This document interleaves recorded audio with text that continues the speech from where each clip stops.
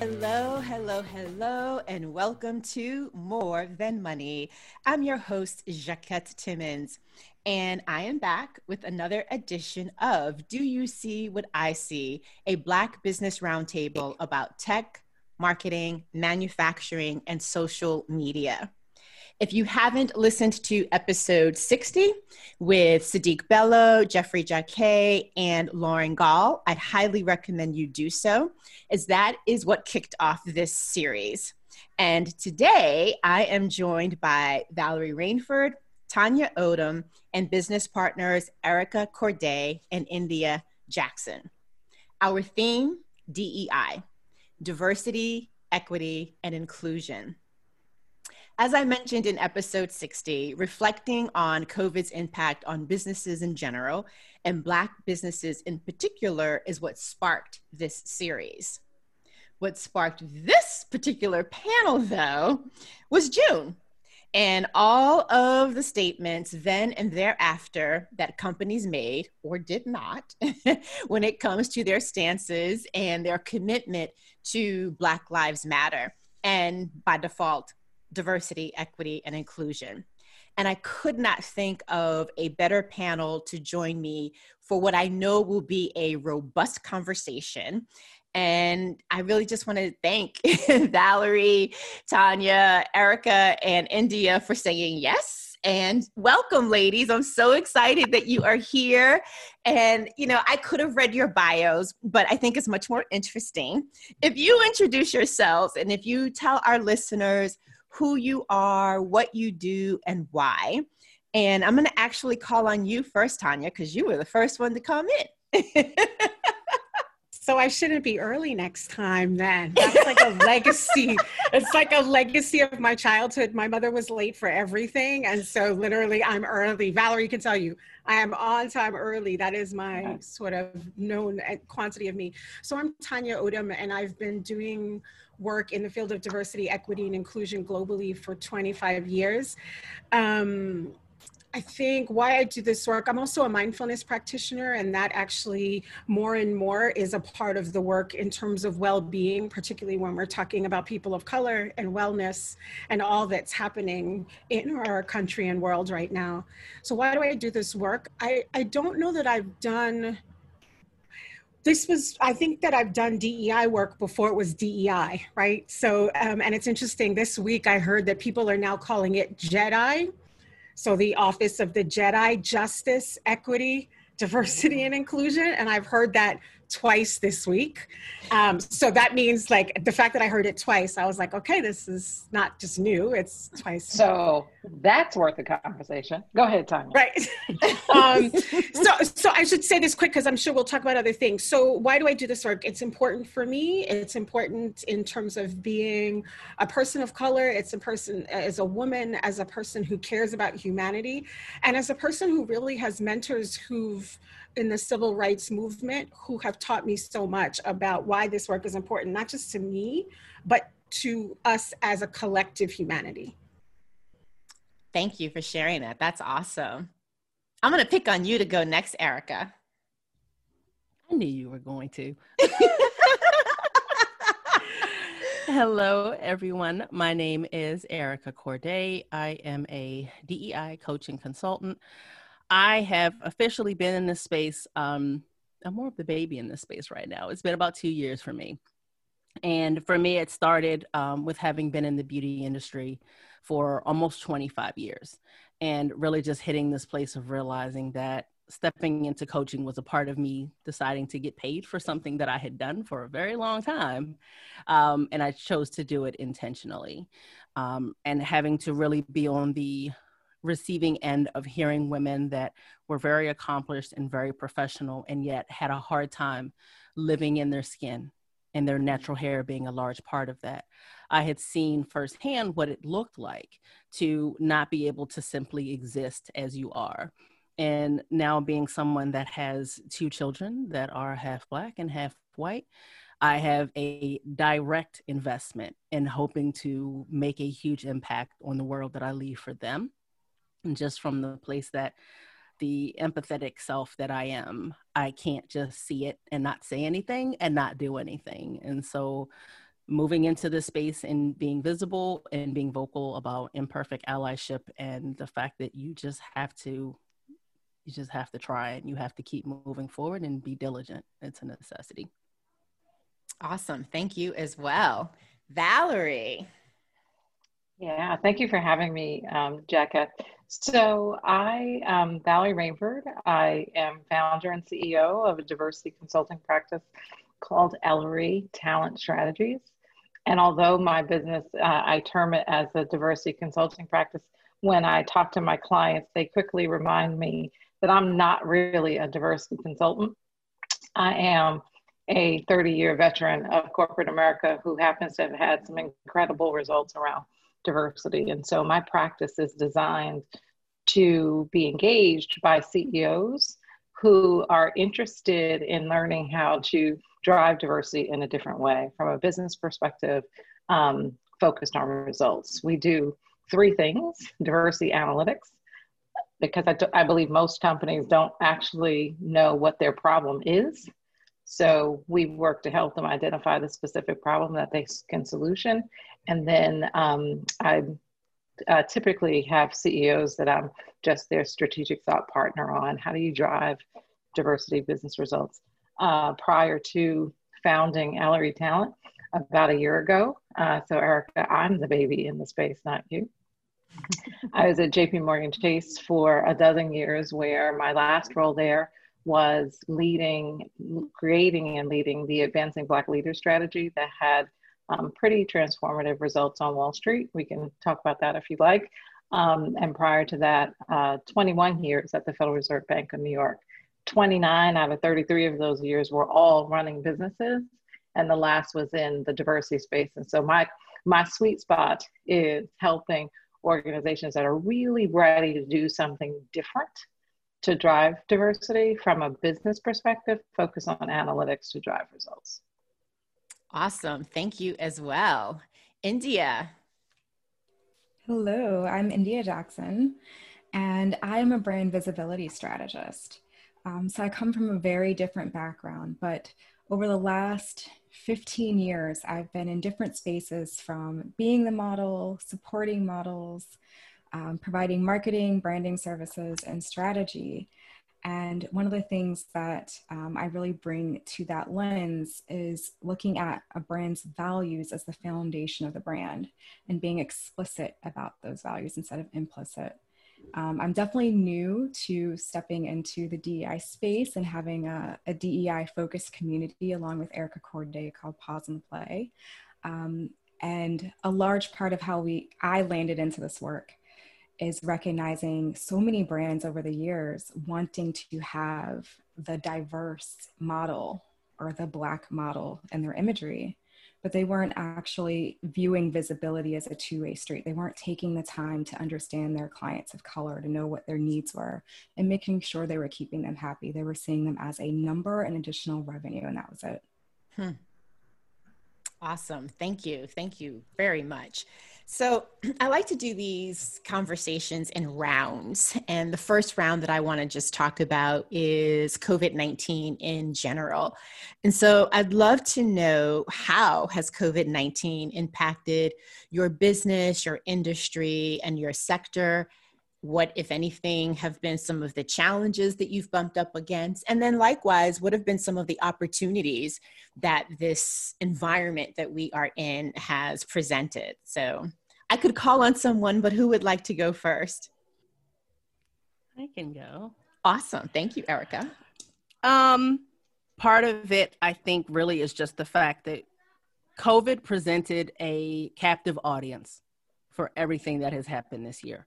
And I don't think that some of these things would have looked the same if we didn't have as many people that could not look away. You really didn't have as much of an option. And so there was a very different level of investment or, outrage that came because people are like, wait, what? This is a thing? And it's like, yes, it is and has been for quite some time. However, welcome, let's get to work. And so for me, I had a lot of people that maybe before didn't have the same level of awareness or immediacy around it. And so it did really prompt a lot of people to begin to pay attention to what needed to happen and that maybe they weren't before.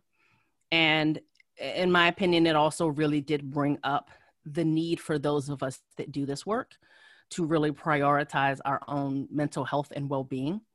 Because again, when everything did happen after the murder of George Floyd, that immediacy put a lot of pressure on people to be available now. I need to fix this now. This needs to be done now. And so there was a lot of boundaries that had to be drawn to say, yes, this is an immediate thing, and I need to be a whole human being. And, you know, there has to be places to serve and support and still take care of yourself, because as a Black woman, Black joy is at a premium, and being able to tap into that is something that, you know, we were reminded that we really did need to do. But I will say that it did present a lot more of an opportunity to take this message that had been the same for me long term, and all of a sudden I had a very large audience that was listening and participating. And so while I don't love the fact that it happened based on the videotaped murder of a Black man, somebody's son, somebody's father, somebody's, you know, somebody loved this man. Mm-hmm. I do try to find solace in the fact that it did prompt something that needed to happen, and that I've been able to contribute to that with my voice and my platform and what I do and how I do it. Awesome. Thank you. And your comment about mental well-being makes me think of the other hat that you wear, Tanya. So I'd be curious to hear what your thoughts are in terms of that. And then, and as well, how has this affected your business? Yeah, I mean, so I think it's interesting to think about this, and this is what I say when I speak now about multiple pandemics. So COVID-19 was the first pandemic, and then the American Psychological Association declared that we're living through a pandemic of racism, right? So if I think about the first pandemic, I was really fortunate to continue to have work. Before COVID, about 40% of my work was global. So no, I wasn't getting on planes, but I had people pivot to virtual pretty easily and early on. So I was fortunate in that way. And then I think from the mindfulness perspective, what was really challenging for me was, and I think the universe and God works in interesting ways. So your question about challenge and opportunity was that I was doing so many of these, you know, there were all of these free online meditations, right? And free online well-being sessions and free online self-care sessions. And I was attending so many of them. And a couple of things were really striking to me. One is that there were so few people of color.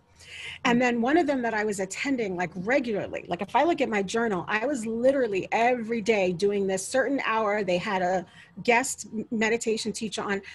And I found that no one was talking about the disparate impact of COVID-19 on Black and Brown communities. And it was just this sort of, we're all in this together. We're all experiencing COVID-19. And literally as time went on, I was like, this is infuriating.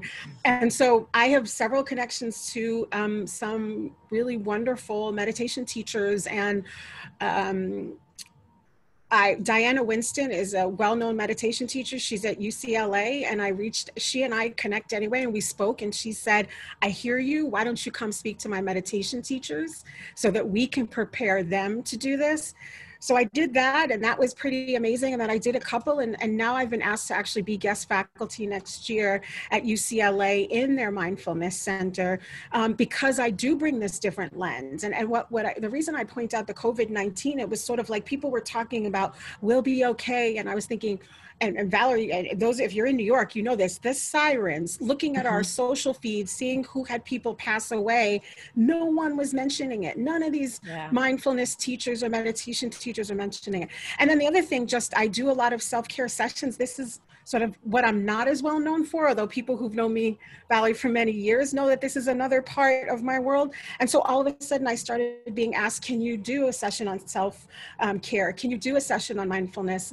And I always made sure to also bring in the language of diversity, equity, and inclusion, at least the inclusion part, right? At least we're not all experiencing this in the same way. You know, I talked about anti-Asian violence around the world, you know, and the tick up and COVID-19. And then I think, and I'll sum up with this, and because it seems like we'll come back to this, but I mean, I've never seen the intensity of companies and organizations wanting to do work around race specifically since that I have seen since the killing of George Floyd on May 25th. And I am part of several groups with chief diversity officers. I am connected with people like Valerie, and we talk about that with a balance of, Erica, I appreciate your language, of realizing that we have skills and that we have gifts to give, and also that this intensity has to be named, right? Like it is daily, and you know, I don't know why, but I thought this was gonna, I don't know, level out or lessen a little bit, and it has not. Right. So I think, Erica, your language of boundaries, I'll say this and then I'll stop. I had a really interesting experience early on going, and Valerie we talked about this. I was sort of like, I can't believe the way business is coming in. Like it kind of felt, we talked about this, like it didn't feel right. Like, yeah, like we talked about this, like this is, and I woke up one morning and I was like, okay, you can either sit in that space or you can reframe this and say that you have skills at a time when the skills are needed. And I didn't just get born yesterday in doing this work. Like I've been on the front lines. Like some people have. Like some people have. Right. We should talk about that too. we actually should. We should. So anyway, so that was a reframing that I need to do. And I do wonder if it comes from just some of my own internal messages, right? About success or about being known and having credibility in the space, which I sort of avoid that conversation sometimes. And so I think I was just confronted with some of the things that I needed to be confronted with. But I will say that I had a reporter ask me how many sessions I've had. And I said to him, that's actually not the question you want to ask me, right? Because it's making us sound like we're clowns, right? No, seriously, that this is a commodity that you want me to count. Do you want to ask me how much I've made too? And I didn't answer the question. So I think there's a lot to unpack there. So there were tons of challenges. I don't think many people respectfully understand what it means to do this work. So I just did a session. I stay on afterwards, and I have women of color crying, talking about their experience and not being able to get promotions. That's not something I just tune out because I now have to go on to the next thing. So there are a lot of layers to this in terms of the intensity of the work, how much it means to me to do this work with integrity, which means that I will do more than maybe sometimes I need to do as well. So I'll stop there. I really appreciate, though, everything that you've just shared, because, you know, I've had a preliminary conversation with Erica and India at the beginning or earlier in the summer. And part of it was driven by the fact of, I absolutely want to be respectful, and I want to grieve along with those people that have lost family members, loved ones, that have lost their jobs, that have lost businesses, that have just had a lot of losses. And that is a truth. As I said in the first episode of this series, that is a truth. And we need to, you know, like I said, respect and grieve along with them. Another truth is that there are some people that are doing really, really well. And I find it so fascinating, the number of folks that I've talked to that are doing well and feel so incredibly self-conscious about saying, I'm doing well, my business is doing well. And so part of, you know, me wanting to put together this series is creating a space for us to celebrate, you know, the wins that we have even amidst the challenges, but then also as a way of being a voice for other people to see, even if they don't want to shout it to the world, to see that it's okay to own and let it be okay that you're doing well. And I know that that's a very sensitive piece. I know that it's a fine line, and it's one that we want to respect. But I think I just appreciate you sharing what you said about, how even uncomfortable you felt about the business coming in, and how you had to make a decision around what side of the line did you want to be on in that regard. So thank you for that. So Valerie, I'll jump to you and ask you the same question. How has COVID impacted, how has it impacted Ellery? Yeah, for me, let me just take you back a little bit, and that is to that last role that I had in corporate America. And Tanya knows this because she was there with me the whole way. I always knew I wanted to be a CEO, but I came to a realization a number of years ago that corporate America would never see me as a CEO, right? Like corporate America just couldn't see me where I saw myself. And so I knew that I wanted to do something where I could do it on my own time, where I could be an expert. And then came that last role that I had in corporate America called Advancing Black Leaders. And at first I didn't actually believe that somebody would actually create a role focused on Black people, right? But then I realized that God was putting me in that role because it was going to become I never said anything to people who didn't know me, Tanya, right? But that was sort of I felt like it was a calling, right? Mm-hmm. So then early in 2019, my chairman says, you should go out and talk to our clients because we're making great progress. And when I was going out and talking to the clients was when all of them were trying to hire me. Mm-hmm. And that's when I realized that I had the ability to turn this thing into that CEO running my own thing, impacting the Black community.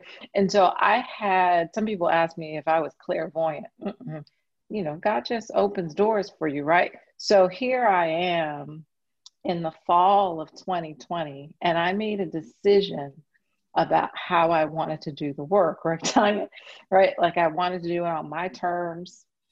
I knew who I wanted to hire me. I made sure I wasn't cultivating those relationships while I was a JPMorgan Chase employee, but I knew who I was going to go to when I was ready to launch. So I had quite a bit of time to plan, right? And so I started out doing well. The day after the announcement went out, I started out doing well. And then I say, a man lost his life in the streets. A man lost his life in the streets. And that's when Tanya and I started having a conversation around, wait a minute, are we supposed to be making money off of his life? Mm-hmm. And it took me a moment, Tanya, I think we helped each other through the conversation, right? It took me a moment to wait, how was I put in this with all of that preparation, right? How was I put in this place to be ready for this moment? I'm giving myself goosebumps thinking about it. How do I step away from it now when the world needs me, when companies don't know what to do, when George Floyd dies at the end of May and hundreds of new diversity consultants were popping up that didn't know what the hell they were doing, right? And my differentiator was I'd actually done it. So George Floyd's murder changed my business. COVID allowed me to do it in a way that really works for me. Like Tanya, I was on planes, trains, and automobiles. I haven't been on a plane since March. If I stand up from this desk, y'all, I got some shorts on, y'all can't see. Only thing I do is comb my hair, and I keep a little tray of necklaces. Which one am I gonna put on today? Right? I get to work. I choose my clients very carefully. If a chief diversity officer calls me and says they would like to hire me, the first test is, so when it's the conversation with your CEO, if they can't bring the conversation with the CEO, there's no contract, right? Mm-hmm. And so I think in this moment of racial reckoning in the double pandemics, companies are being flooded by people claiming to know what they're doing in this space. And I just feel incredibly privileged to be able to pick them instead of them picking me.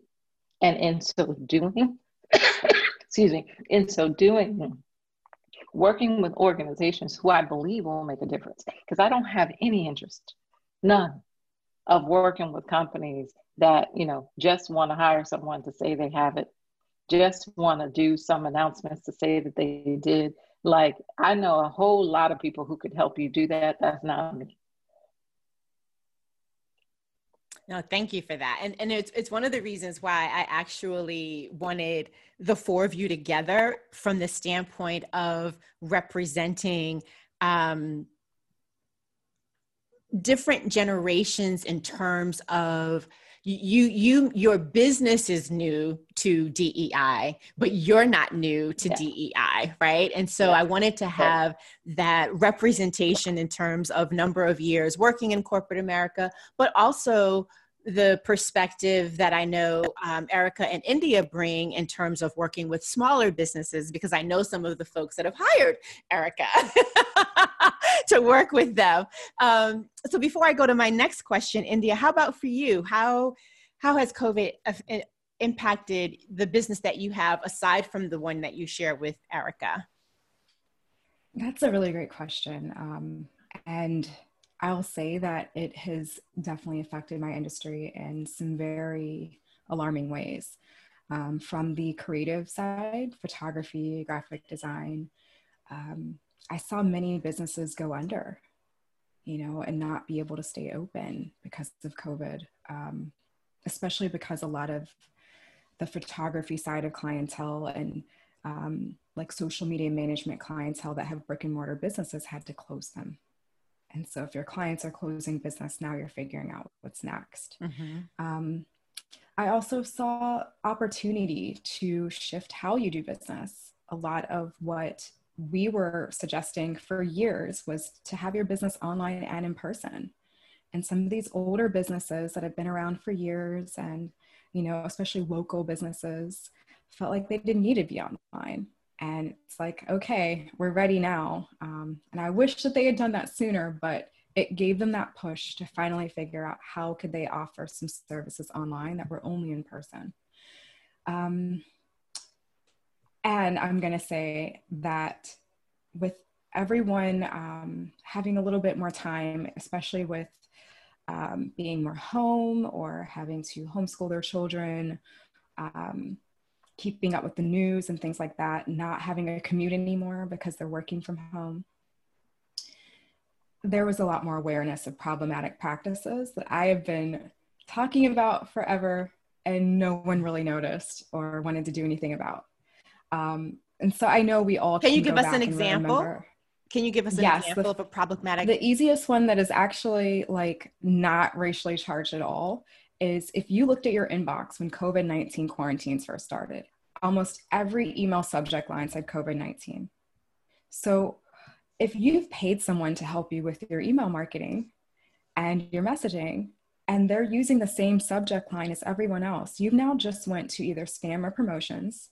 And if you were lucky enough to stay in the inbox, I got 30 COVID-19 subject lines today. I'm not opening another one, And so when you look at things like that, it really made business owners take a hard look at a lot of the agencies out here that are selling marketing and visibility services and branding services that are not being strategic and looking at another layer underneath what they're doing and customizing what they're doing for each client.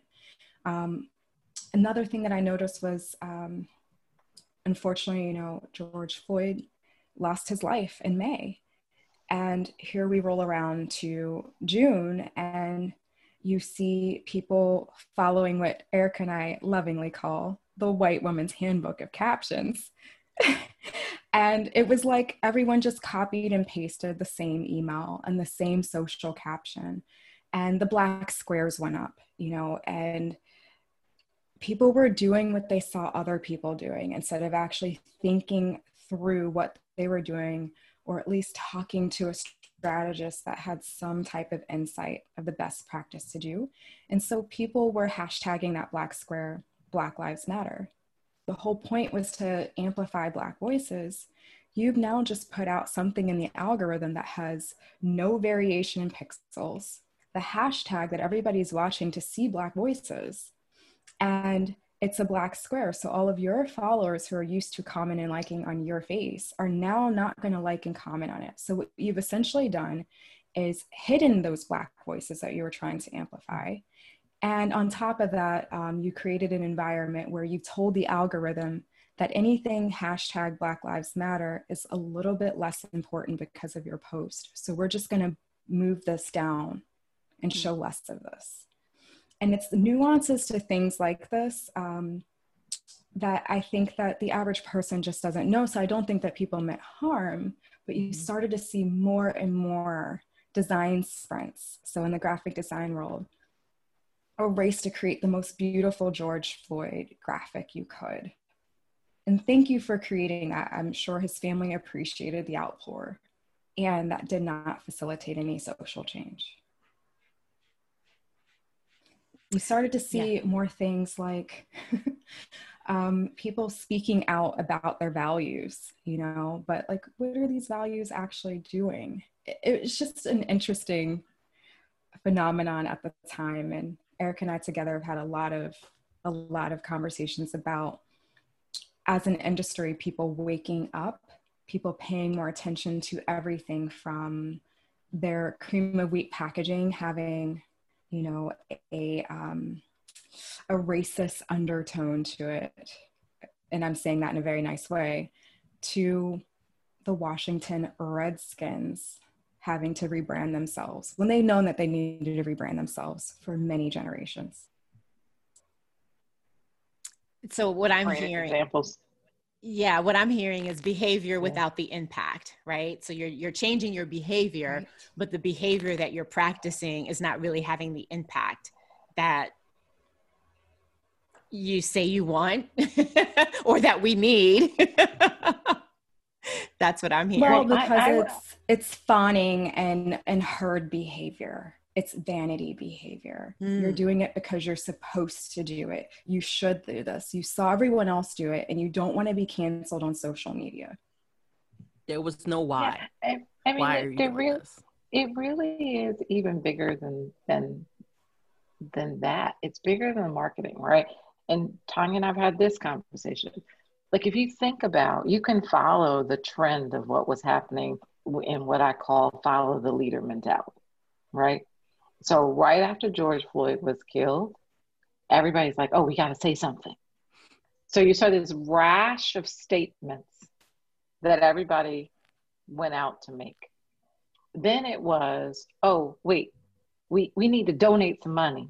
Cheryl and Eiffel and the NAACP Legal Defense Fund probably got more money in 2020 than they have in multiple years prior, because that became the organization that everybody wanted to give money to, right? Then it became, oh, like, people want to talk about race. So then everybody started doing these conversations. So the whole thing, really, I would say to you, for the last 6 months has been follow the leader. I agree. Right? It's all reactionary. It's not intentional for many companies. And by the way, I think the most recent, there was also a period of time in there when everybody wanted to say, well, we're going to increase, you know, underrepresented minorities 100%. And I would say, well, you can go from 1 to 2 and that's 100% and you still haven't done anything.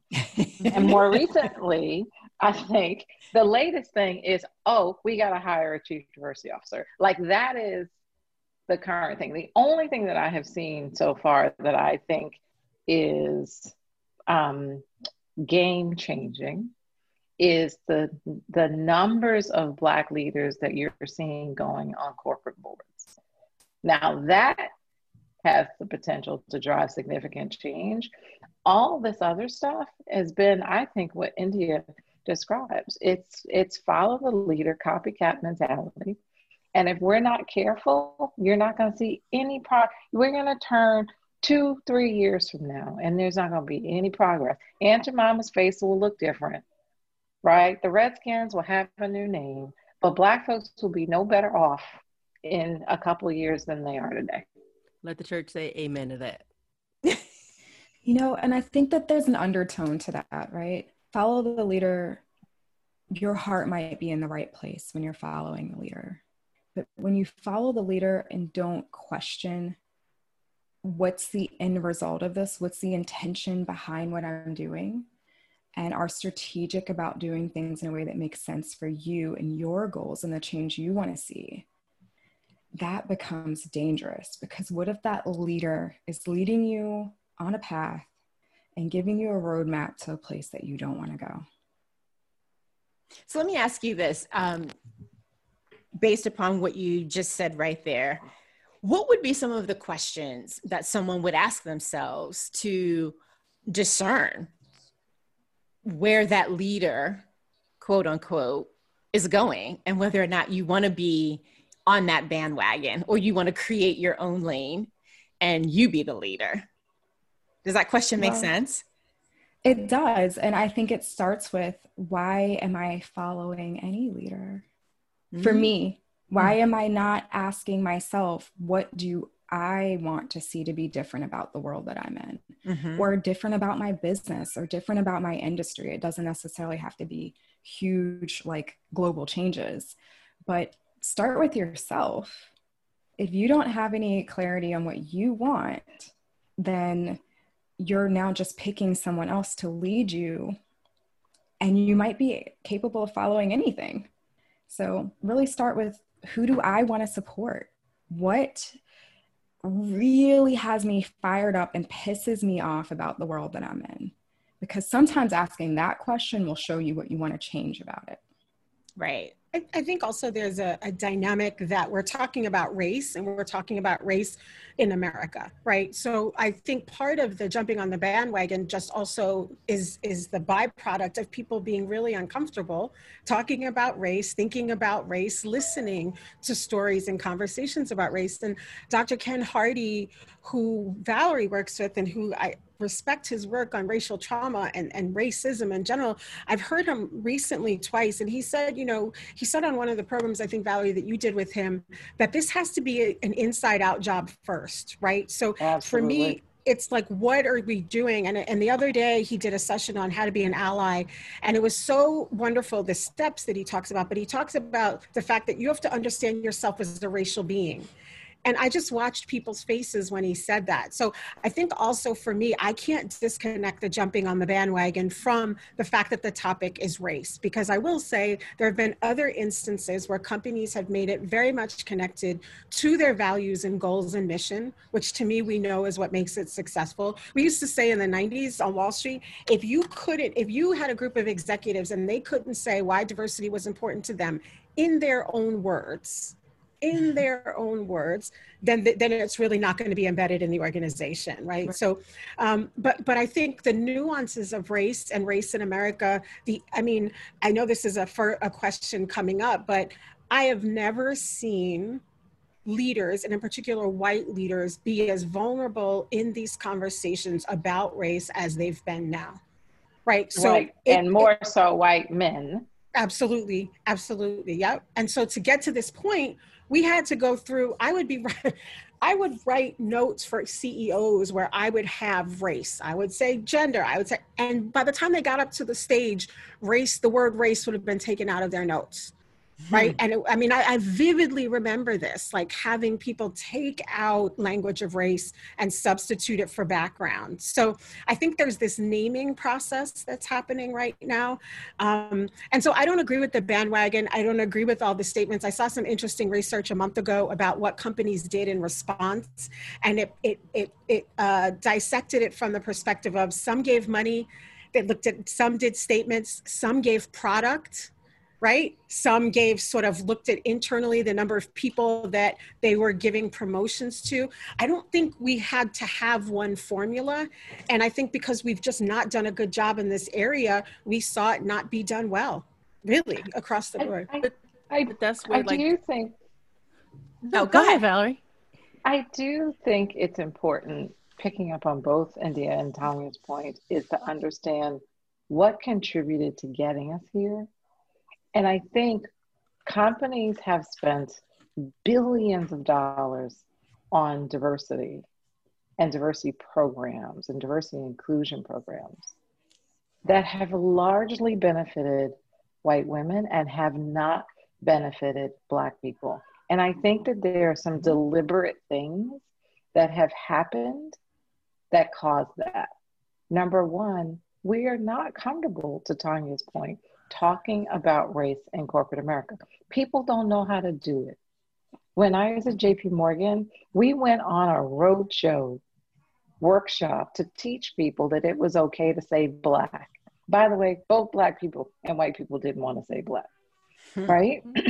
I think that we have come up with words to make us all feel like, you know, everybody's the same, whether it's colorblind or inclusion or belonging. Like, the dudes running these companies don't know how to execute belonging.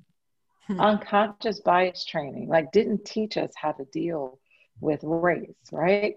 And so there have been these large investments. And by the way, aggregation of underrepresented minorities, to me, is another one of those things, because even when they connected their goals to their values, it was people in underrepresented minorities. Well, if you break out and disaggregate underrepresented minorities, Black folks have not advanced, right? Same when so then we went to people of color, and now we're going to BIPOC.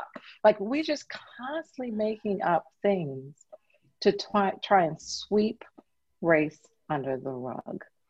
And I think go ahead, Erica. No, go ahead. No. I just think that if we don't force the conversation, right? What are you looking to do, Mr. CEO? If Mr. CEO wants to do something for people of color, I'm just going to come back to where I was, right? Like, you got to be really intentional. I'm really intentional that this is the moment to not let Black folks and race and lack of advancement for us get swept under the rug again, right? Like, we have to be intentional as a community of people to seize on this moment and, you know, and have George Floyd's death and all of the deaths before and since then, Breonna Taylor's, like, it has to make a difference.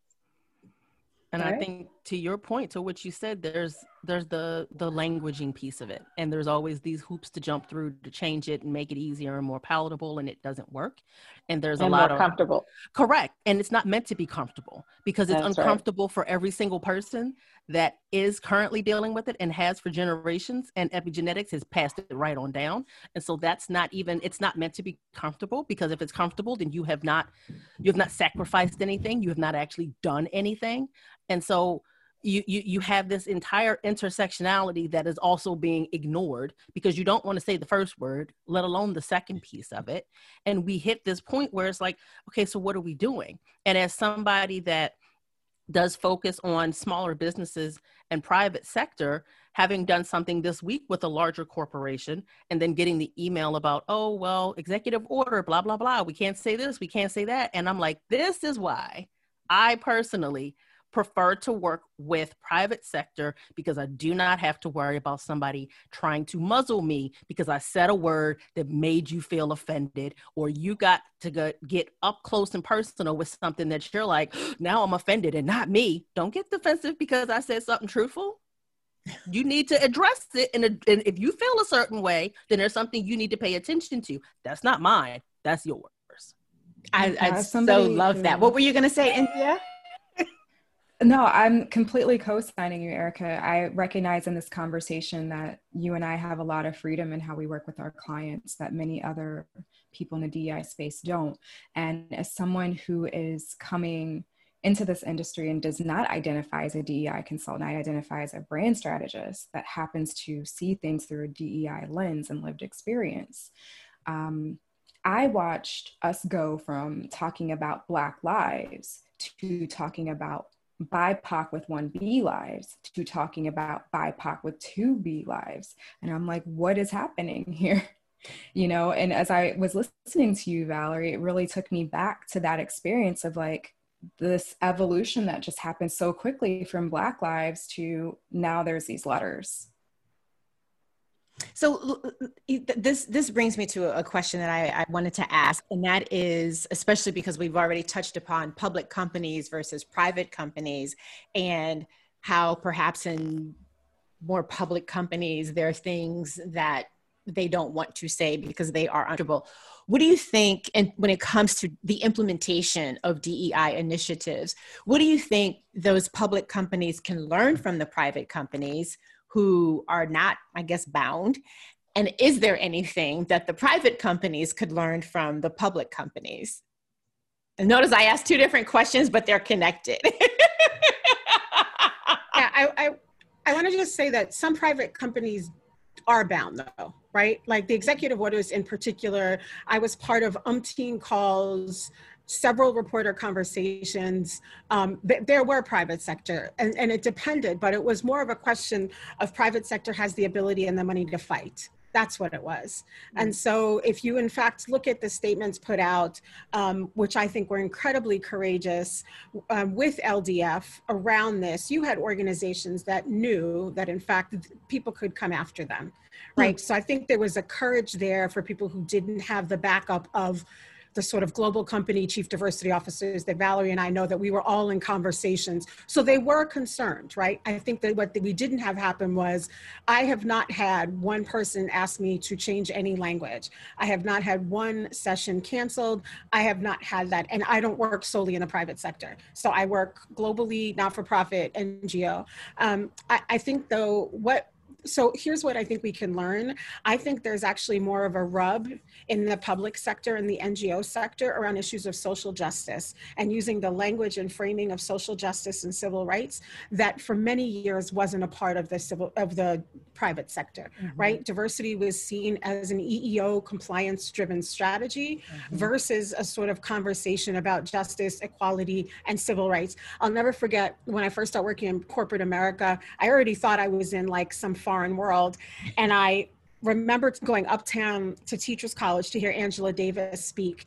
And she spoke about the fact that we're the only country that calls this work diversity, that other place would call this human rights. Like we're talking about human rights. We're not talking about, we've sort of taken this language of diversity to mean in other places. When Valerie talks about advancement for Black people is like, the fact that we have a whole business around this, those are human rights, like, you know, in a basic structure. So I think the public sector has that. I think also the public sector, in my experience, there are more people who understand, not in totality, but who understand the why of this. Right? I worked in the not-for-profit space before I entered private sector. I was working with homeless women and children in the South Bronx. We got who was in our shelters. We got the lack of accessibility. Then I ran a dropout prevention program on the Lower East Side of Manhattan, where a lot of my students were gang members who lived in the projects on Avenue D. I knew as a case manager, I didn't say DEI, but I knew issues of access. I knew my boys were being arrested. I knew my boys I knew that. I knew I had to talk to parole officers. So I don't think we use the language, but many people in the space understand issues of historical marginalization and oppression. The one thing I will say that's coming up that's a little bit different, and Valerie and I have talked about this, is there's an activist lens and an activist voice in the public sector that we're seeing a little bit of it in the private sector, but not at all as strongly. And so here you're seeing things like lists of demands, or we need to not accept this donation, or we need to make sure these things are happening. Private sector, I mean, Valerie I didn't work full time for very long in private, but those aren't conversations that would be entertained in that way. But I think for me, the biggest thing working in sort of not-for-profit space and still keeping my foot in that space is there's at least maybe, and by the way, there are also issues of privilege and, savior syndrome and all of that, but there is at least some thought around what the inequities are, structural inequities are. Oh my God. Go ahead. I agree with that. I think there's there's a lot of thought, but I don't think there's enough. Right? I don't know that there could ever be enough. Well, but I do think that some more structure. I think that the D is another one of these words, right, that we've made up, and commoditized. Like, I think that there are more people in the business of diversity, equity, inclusion for the profit of it as opposed to the human rights of it, right? I mean, and let's be clear, I'm a consultant and I make money on it too, but I'm only making money on people who I think can make a difference. I don't want to take on a client who I don't think can, but I also feel like the subject, the space is broken in many ways. Name a company that is out there advancing itself to be a diversity best practices organization. They're all making money off of sponsorships and awards and titles and nonsense, right? The awards there are companies that are named the best place to work for diversity because they've given enough money to those places to get the title. And because of all of that, I just feel like it is very, very easy to get into this space and say you can do the work. And I just think more of a cohesive framework or center of excellence focused on human rights would be a much better place to be. So let me do two things. I want to bring it back to something that India said earlier on. I'm taking a look at my notes that I took when she mentioned the new DEI consultants coming into the space. So I want to talk about that. But before we even get there, another thing that I want to talk about is, and I'm so glad you guys are willing to have this conversation, is who benefits, right, from the DEI initiatives. And so I think about it through a couple of lenses. I think about it when I think about minority and women-owned designated enterprises, right? So you get registered with whether it's the federal government or your state government as a minority women-owned businesses so that you could get access to things, and how that typically, I don't have any stats to share with you as we were talking, benefits white women. And so I was curious to know, what is your take in terms of DEI, especially when we think about from a statistical standpoint, more white women voted for Donald Trump in 2020 than they did in 2016. He also got more votes from Latinx in 2020 than he did in 2016. Both of those groups are lumped in with black men and black women, and now indigenous and other people of color, brown people.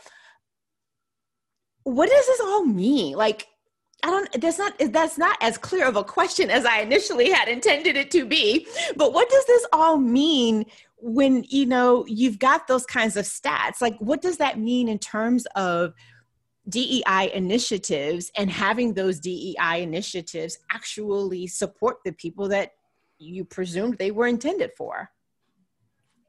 I think there's a number of things there, but part of what I hear when I hear those stats, and I pulled those stats too for a podcast episode, and I was hot as a hornet's nest when I heard it and read it. And because I heard it somewhere else, and I'm like, I need to see this with my own eyes. And I was just like, you've got to be kidding me. And so part of what I felt like was happening was the compartmentalizing of what didn't serve you at that moment. So I can vote for you because me being Black, I can put on the backside because I'm going to prioritize my finances, and this is the best choice for me here. And it felt very much like, single issue voter type of things. And there was this place also for some people deciding I'm going to not jump party lines, and I would rather just stay here and tell myself that it's fine, because you have to tell yourself a certain narrative to be able to co-sign something that is actually in direct conflict with what you say you stand for and actually what you are, like how you walk through the world. And so there's this, ignoring of who you are and how you are perceived by the world, and your ability to kind of put that to the side and say, I don't want to do that right now. And it just feels like there is this dangerous place when you look at it and say, okay, if I go in the grocery store and there's 10 people in front of me, I know 5 of them were on one side and 5 were on another, because statistically it was almost 50% that asked for 2 very starkly different things. Mm-hmm. And so it brought up the sense that what we do and all the facets of it, as much as the diversity, equity, and inclusion pieces are important, at the bottom of everything, it's human rights, period, point blank. And it's the fact that there needs to be a seismic shift to how everything is done on a large level, as well as what's done on a grassroots level. Because my point of view in a lot of things is that you can change policy all day long and have the top down. But if the people don't want to do it, they won't. And that's what we saw happen for the past 4 years, where it's like, yeah, these things are illegal, but I'm gonna do it anyway. And so there's this place of, there has never been more of a need to peel back the layers of what needs to happen so that people aren't so divided, even if you are the person that this doesn't actually support. Like, this doesn't support you, and you're still willing to go be on that side, and figuring out, where did the conversation stop? And where did you feel like nobody was hearing you? Where were you no longer validated, that you had to seek it anywhere that you could? And it felt almost like a gang behavior. I didn't receive something, and so therefore I'm going to look for it anywhere I can find it. Were you going to say something? Yeah, India? Go ahead, India, sorry. I was going to say that it's almost impossible to have a conversation about how people vote without understanding the content they consume, right? Because we'd like to say that, like, we're making the decisions from our heart or from our wallets or whatever that might be, but that's also informed by what we consume. And there's this idea that because we have so much access to news, to social media, to anything available on Google, to ads, that we're seeing diversity in content. But that's actually a lie. There's algorithms in place. And so when you understand how these things work, all it takes is clicking on or seeing one Trump ad or resharing something wild he said that you don't agree with. And the next thing you know, you're being shown more things like that and more things like that, right? So the people who are not for Trump would see more things that are about not being for Trump. However, the people who were for him or were fence sitters are going to see more content that shows them in a positive light. And you have to keep that in mind, because there's the conversations we have publicly, but then there's also what we're seeing privately. And this goes so deep. It's not just ads. It's also when you Google search something, right? It's going to show you the response that you are most likely to click on based on videos you've consumed on YouTube, things that you've done on social media. These are all connected. And so when I look back at one of the ads that I saw, because I don't consume a lot of political content, being near Washington, D.C., one of Trump's ads were targeting Black men that have been in prison, and how some of the initiatives that he had allowed them to vote, or allowed them to, he paid for their ability to work, or different things like that, or how some of the things that he was doing was creating more financial equity for them. Well, if I'm seeing that and I'm engaging with it, I'm going to see more of that and more of that and more of that. And I'm going to be like, he might say things I don't like, but he's supporting Black people. So we have to keep that in mind.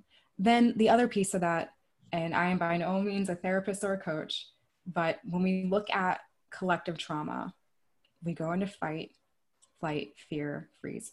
And there's this other one called fawn, right?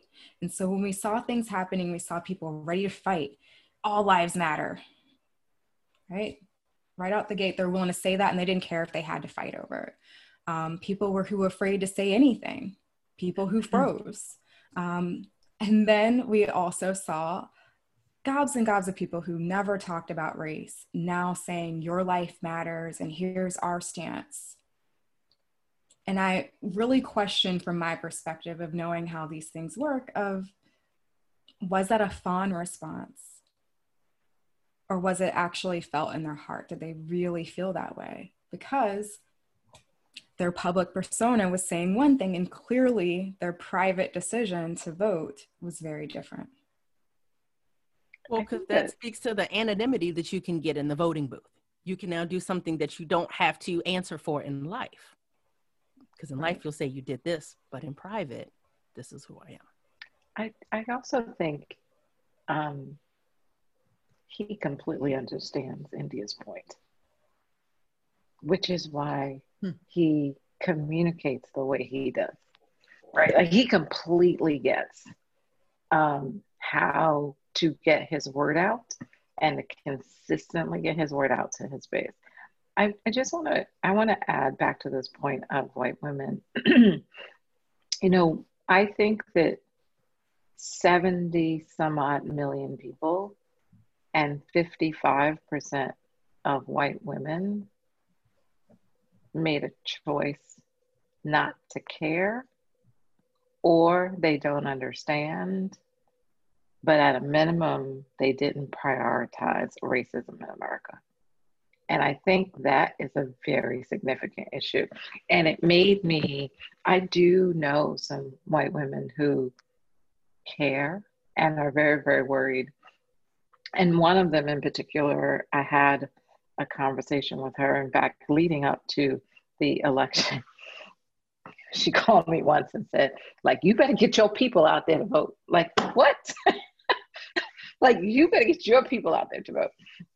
And she said to me, she said, you know what, Valerie? I said, where are white women? Like, where are you? And she said, I think we're afraid, right? I think we're afraid to speak up. And she also went as far to say, and you know what? We think Black women are mad at us. And my response to her was, yeah, we are. But like, no, seriously, like, yeah, we are. Yeah, I'm laughing at the question.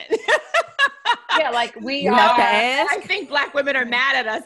I'm laughing at that. That's not a question, that's a statement. I'm laughing at that because to me, that is like, yeah, what did you think? Did you think we weren't? Yeah. But I think, to her credit, she said it. Right. We had a conversation around it. Right. Right. And my response was, yeah, mad. But you know what? Now is the moment to have the conversation and get past it. Because I don't actually think we can solve this without white women. I agree. But there has I don't actually think we can solve it without them. I agree. But the challenge is going to be them not being in fear of not being number two from a hierarchy standpoint. Absolutely. And what it is that means that they may lose, or what will, is this about us wanting equity, or do we want revenge? And so I wonder if they feel like we're saying, yes, come on, and there's a knife behind the back. But because I think that's why we have to have the conversation so that we all understand this equity, right? I agree 100%. And so I agree with you in that that's where I am as well. It's getting them to understand that, to understand that there is no way to move forward. Yeah. Otherwise. And it gets harder, by the way, to India's point, right? Like there's Black Girl Magic all over the place right now.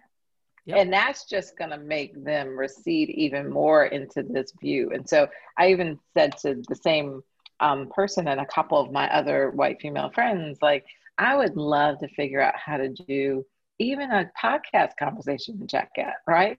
Like I think we have to open the conversation with them so that they can open conversation with those in their community, right? Like we have to use, I believe, the networks that we have with the white women who we know are in the 45%, right? Who are willing to be great partners in the journey toward equity, so that those other 55% are not going to listen to us, because they're the ones that believe that we have the knife. We need the 45 who want to be helpful to come from out of the shadows to partner with us to figure out how to bring to educate some of the other 55 and bring them along. Let me ask you, because I want to be mindful of your time. Let me ask you one other question, and then we'll do round robin parting words. And this goes back to, again, the piece that India mentioned before in terms of new voices. So, DEI is hot right now, right? And I'm curious to know, from your perspective as both someone who works in that space, or if you want to say tangentially to that space, what is the qualification that someone needs to work in this space? And here's the key thing for me: and do no harm. Can I just say, though, that I don't know that do no harm is truly a thing. I think we can hope to do no harm. I think it is to negate purposeful harm and to minimize it. I don't know if no harm is truly possible, only from the stance that where you sit, there are certain things that you don't necessarily have a say in because of the space that you inhabit or the body that you live in. So I think that it's hopeful to say do no harm, but I think that it's not always as simple as that. Okay. I don't like your question. You don't like the question? What don't you like about the question? I want to know, what are the qualifications of individuals to drive the greatest impact? Like, it's almost like, right? Like, I don't want to put out even the notion that we just trying to not do any harm. Right. And I guess, so I see your point, but I guess what I was trying to get to, and not as eloquently as I wanted, I guess, is with the fact that now DEI is hot and you've got all of these new people entering into this space and saying that they are a DEI. Yeah. Like, what makes someone qualified to work in this space, to claim the skills, to be able to navigate it? And that's where I was coming from the do no harm, because it's almost like one of the things that was said, and I don't have that piece of paper in front of me, but hold on a second. Who said? Oh, I may not be able to find it so quickly with all my scribble. But one of you said something about folks coming into the space, the DEI space, and working. I know you said new DEI consultants, India, but someone else said something that made me think that. It was probably me. I said they don't know what they're doing. that was probably me. Okay, so then that was you. And Jacquette, like, to be clear, like, I applaud you for opening the conversation, but I do think that sometimes we need to help each other reframe, right? And I really think that in this moment, I say to folks who call me, my clients looking for chief diversity officers, and the first thing that I say to them is, I really would love someone with practical business experience, right? With credibility. Here's, as an outsider, here's what I see in that regard. Does the CDO who is typically nestled within HR, does that person have a lot of power if they're nestled in HR? Even if they report to the CEO, do they have a lot of power? Right. That's right.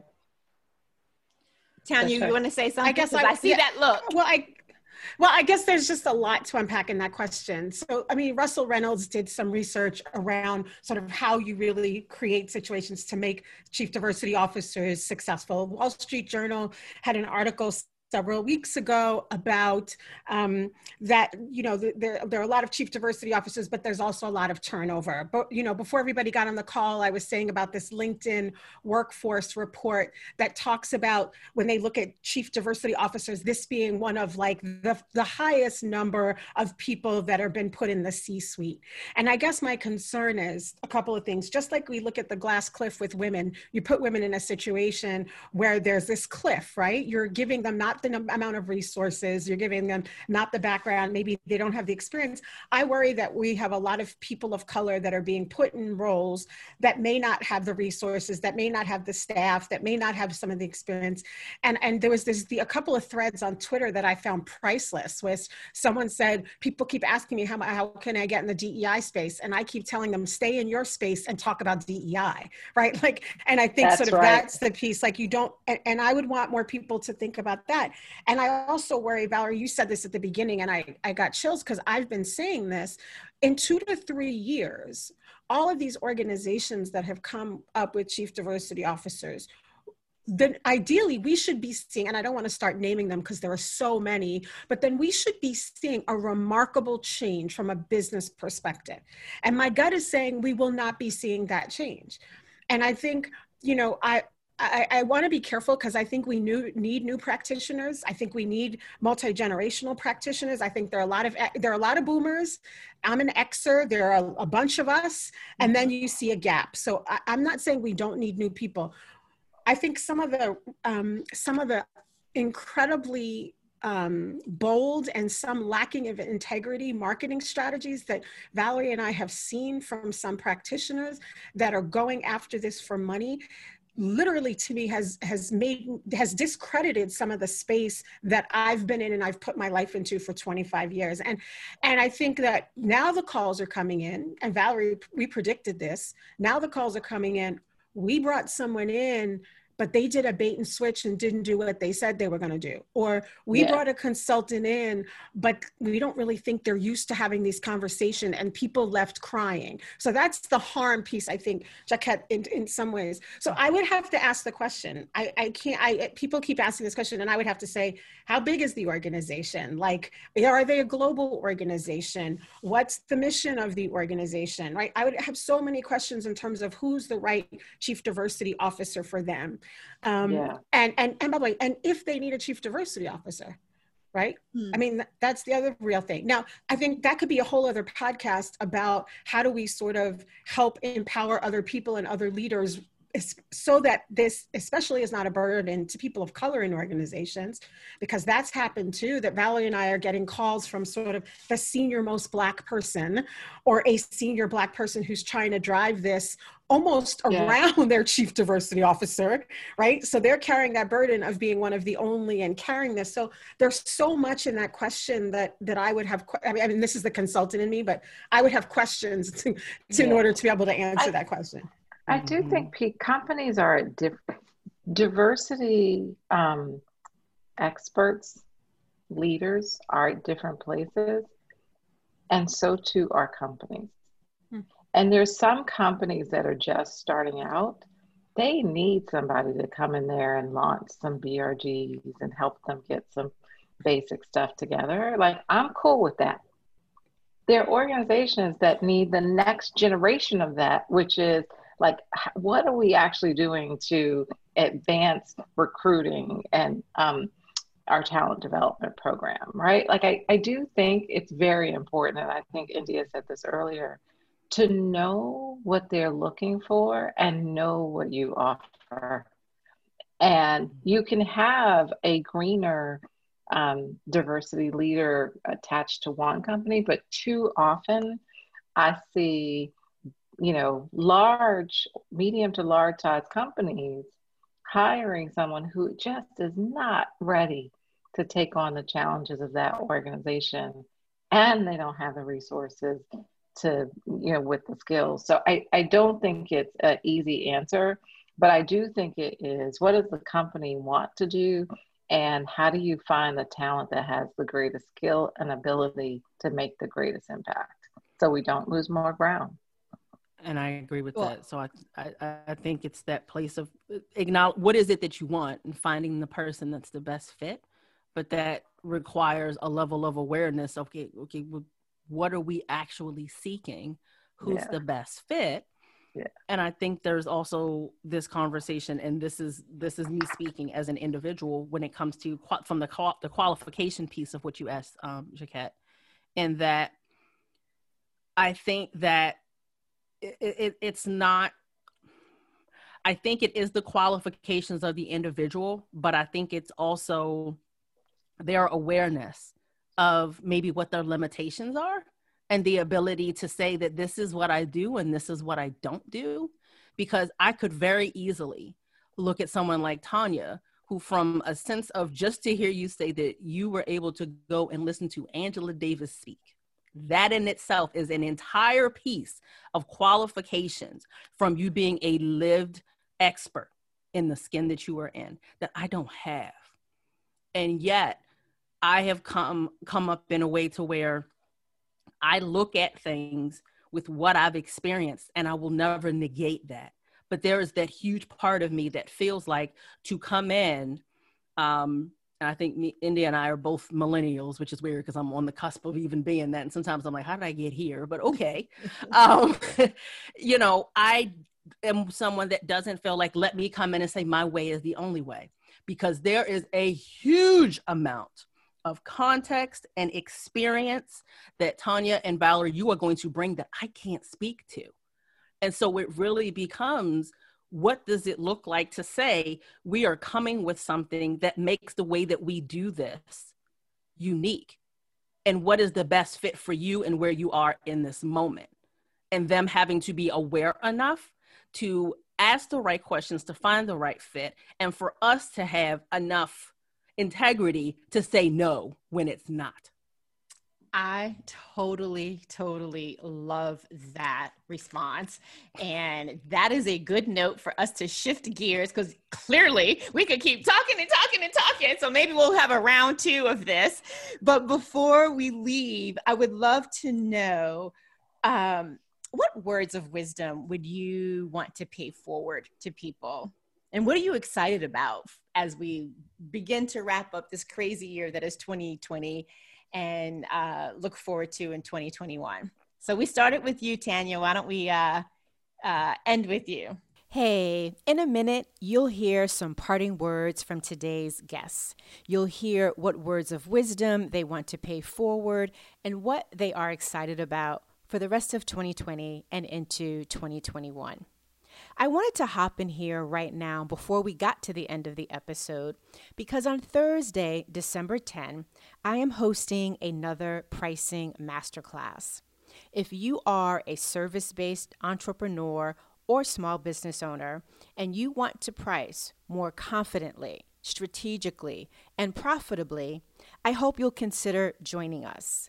I'll share with you a framework that I created to help you tackle pricing from all 3 sides: the financial, the emotional, and the personal. And to do that, we need to look at 4 key relationships: your relationship with money, with yourself, with your business, and with the people that you serve. I call it Pricing Made Human. To learn more about the masterclass and to RSVP, you can go to JaquetteTimmons.com/pricing-masterclass. Again, JaquetteTimmons.com/pricing-masterclass. I do hope to be able to welcome you on the 10th of December. And in the meantime, let's get back to the show and have you hear from Tanya, Erica, Valerie, and India. So words of wisdom, there's a quote that I have right next to my desk, which is a quote from Buddhist teacher Thich Nhat Hanh, and it's "No mud, no lotus." And he talks about the fact that when you see this beautiful lotus, you have to also think about the fact that the lotus comes up through and grows through the mud. And so with the lotus, there is the mud. And so no mud, no lotus is something that I think about all the time. And especially the last couple of months, it's definitely right by my my desk. In terms of what I'm looking forward to in the new year, I think I'm looking forward to some downtime. I'm sort of, Erica's comment about boundaries, I'm definitely working on sort of when I'm unplugging. I'm looking forward to sort of working on my mindfulness practice, you know, more deeply and working on that, because I think that it's such a time to develop that muscle, and it's always developing. Obviously, I'm looking for a time where I can see my family more easily, more closely, without all of these different restrictions. So I'm hoping and praying that 2021 has that I could sort of hug my mother much more tightly, much more closely, and see her more often than I have been able to do in 2020. That's awesome. Thank you. Erica, how about you? Words to pay forward, and what are you excited about? Oh gosh.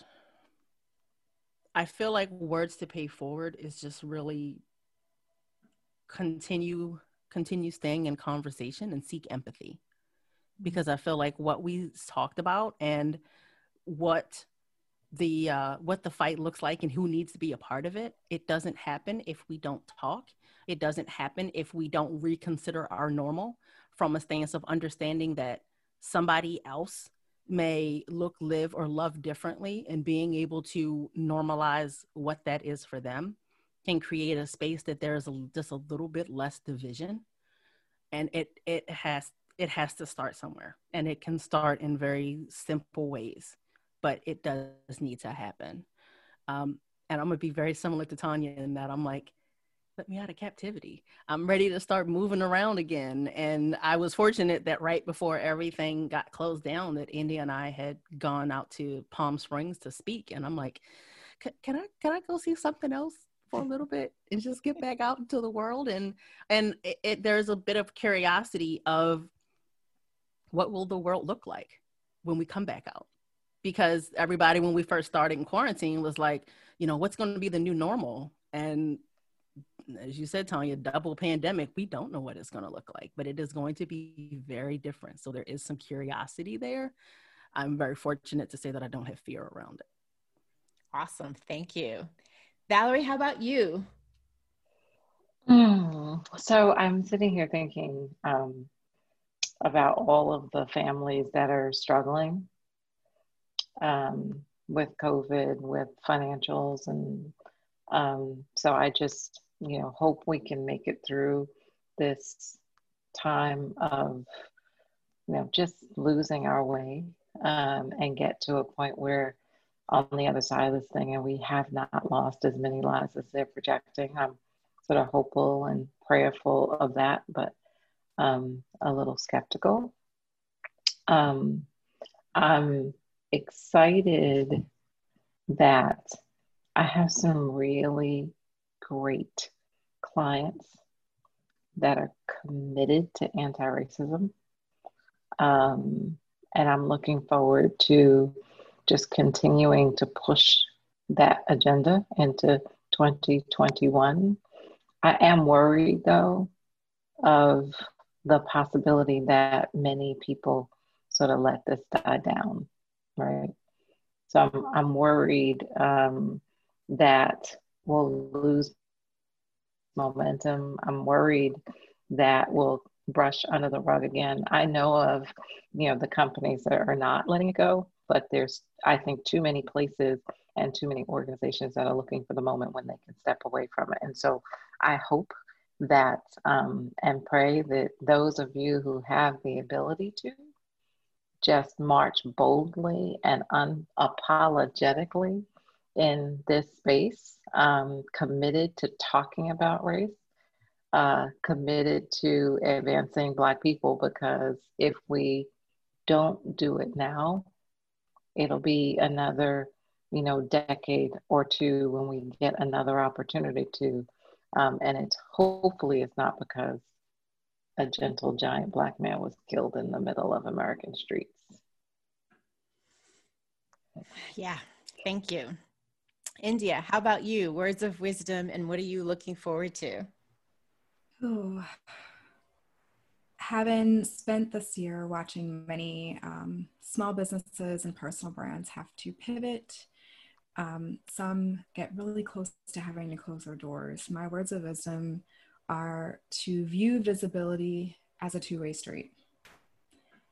In order for your brand, your business to get seen and to continue to have revenue coming in, it's less about finding more numbers and more about looking at who's already there and allowing them to feel seen, to feel heard, and feel appreciated. Excited for Erica and I have some amazing things coming up next year, and I am really excited for seeing so many people have conversations that I think we were once told you can't have. You don't talk about politics in business spaces. You don't talk about race or gender or sexuality, right? And I'm just excited to see people doing more of that, having more of the challenging conversations, and seeing more where there is intersectionality, that it goes beyond just race when we think about DEI. I love that. I love that. Well, ladies, thank you so much. Tanya Odom, Valerie Rainford, Erica Corday, and India Jackson. Thank you for joining me in this series. And who knows, I might be tapping on you to do a round 2 of this, because clearly it's a robust conversation that cannot be covered entirely in one chat. But thank you for letting me go over the time that I said that it would take. I really appreciate you giving me that extra space. And again, for joining me. Thank you. Thank you for having us. Yeah. Nice job, ladies.